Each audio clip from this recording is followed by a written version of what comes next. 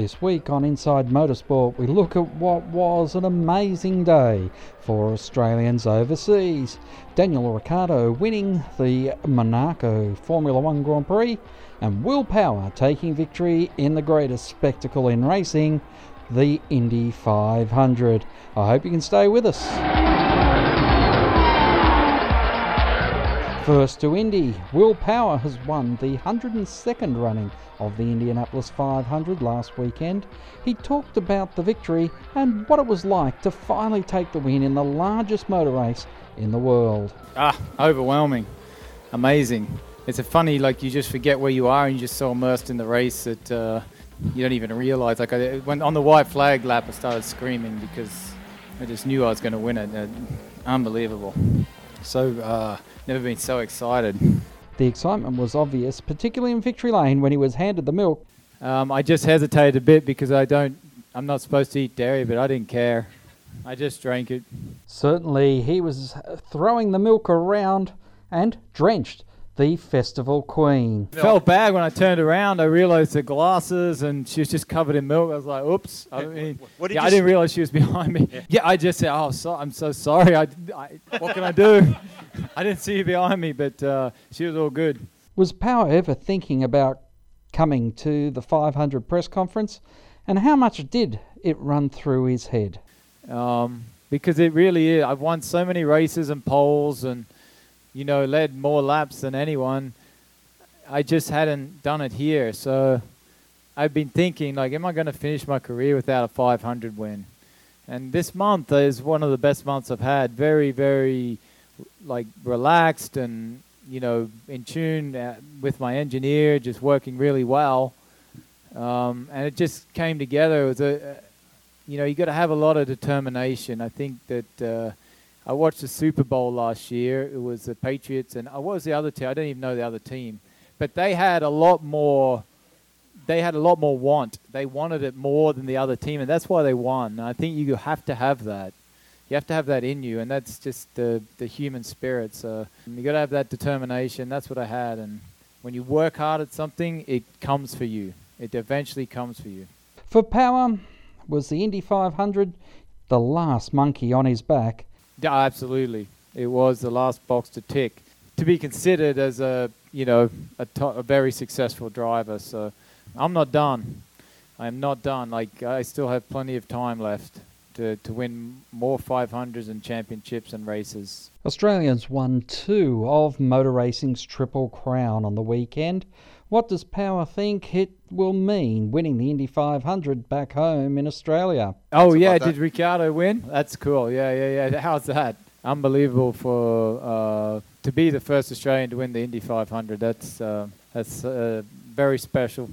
Maybe might recognise me down there now. I don't think many people know who I am down there because we don't have a race there anymore. So it's very cool.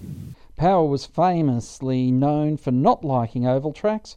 At what point did he come to term with the ovals, and when did he start to embrace them? Definitely, just in the last, I would say, 3 years, been quite good. More than that. I've been. It's just they all kind of come together. I mean, it's been. You don't realize how the years just tick off, but. When I won the race in Fontana, what year was that? 13, I think. I think since then, but it just comes with experience. I would race ovals every week now because I'm just so experienced at it. I really enjoy it, and have become quite good at it. I feel like every time I go to an oval, I absolutely have a chance to win, and that definitely wasn't the feeling at the beginning of my career. I would always think, it's going to be I never thought I could win, but now I know every oval I go to. It's just like a road course. I have a great shot at winning this, and that's the attitude you have to have. The last few years at Indy, the race has been more of a slingshot and drafting affair. This year was completely different. How did he attack the race differently? This was a race you run to lead. It was at last they had a formula where the leader, if you had a good car, you could benefit and pull away. So, I liked it. It definitely made it harder to drive, and it put the driver back into it more. where before you could hang back in third and just hang there. No one wanted to lead. So, it was a race like it was in 2010, 11, 8, 9, 10, 11, that sort of race where it was about your speed and, the tyres would degrade. You're never wide open. So that was, it put the driver back into it more, in my opinion. Penske Workshop, there are pictures of every Indy 500 winner from Victory Lane. Now yours is going to be up there. Yeah, it's when you go into Penske, you see all the baby Borgs there in the foyer, and then you see in the IndyCar shop the massive pictures of people who have won. So yeah, I've looked at that often, just wanted to be up there, and it's going to be pretty cool to walk in that shop and see yourself up there in Victory Lane from the Indy 500. Pretty cool. Can you compare the emotions of today to 2015 when you came in second to Juan Pablo Montoya?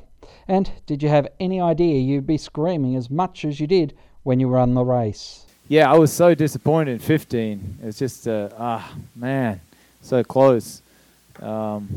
This is a very different feeling. Yeah, I mean, I don't know what to say. It's just, amazing. I'll have to see the footage. Obviously, I screamed a lot.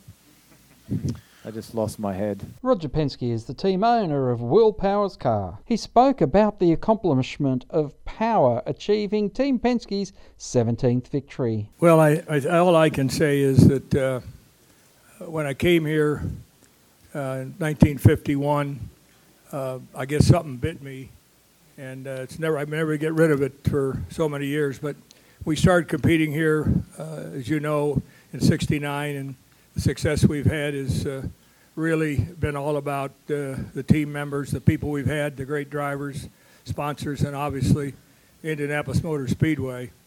And as I said many times the last couple of days, to be able to race on Memorial Day in the biggest sporting event in the world and have America the way it is, that's what I'm going to take away from this race, to see what we have and to see, what Will has been able to do. 10 years with his engineer, Dave Faustino.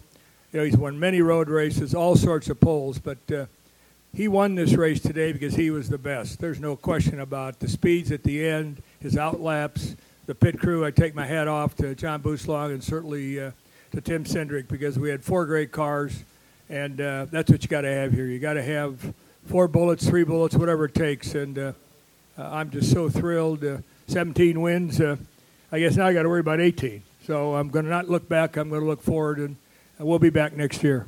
Tim Cindric's the president of Team Penske. He talked about what they saw 7 years ago that told them he could be a champion. I remember being on his pit box, and he was running the Marlboro car at the time, and we ran the session, and he was P1, and Elio had just been cleared, and I said, "Do you want the good news or the bad news?"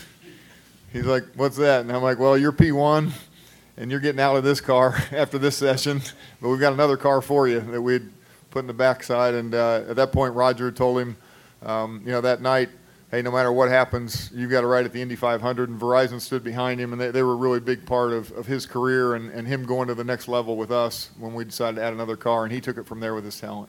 As mentioned earlier, Daniel Ricciardo won the Monaco Grand Prix. He spoke to David Coulthard about the victory. I think I can show more emotion today than yesterday. 2 years in the making this, so I finally feel like the redemption has arrived. We had problems. I don't know how much the radio broadcast, but we had a lot to deal with during the race. I think it was before halfway. I felt a loss of power, and I thought the race was done. And we got home just using 6 gears, so thanks, man. Just thanks to the team, we got it back, so I'm stoked. The audio there, thanks to Fox Sports. That's all we have time for this week on Inside Motorsport. Until next time round, keep smiling and bye for now. Inside Motorsport is produced by Thunder Media for the Community Radio Network.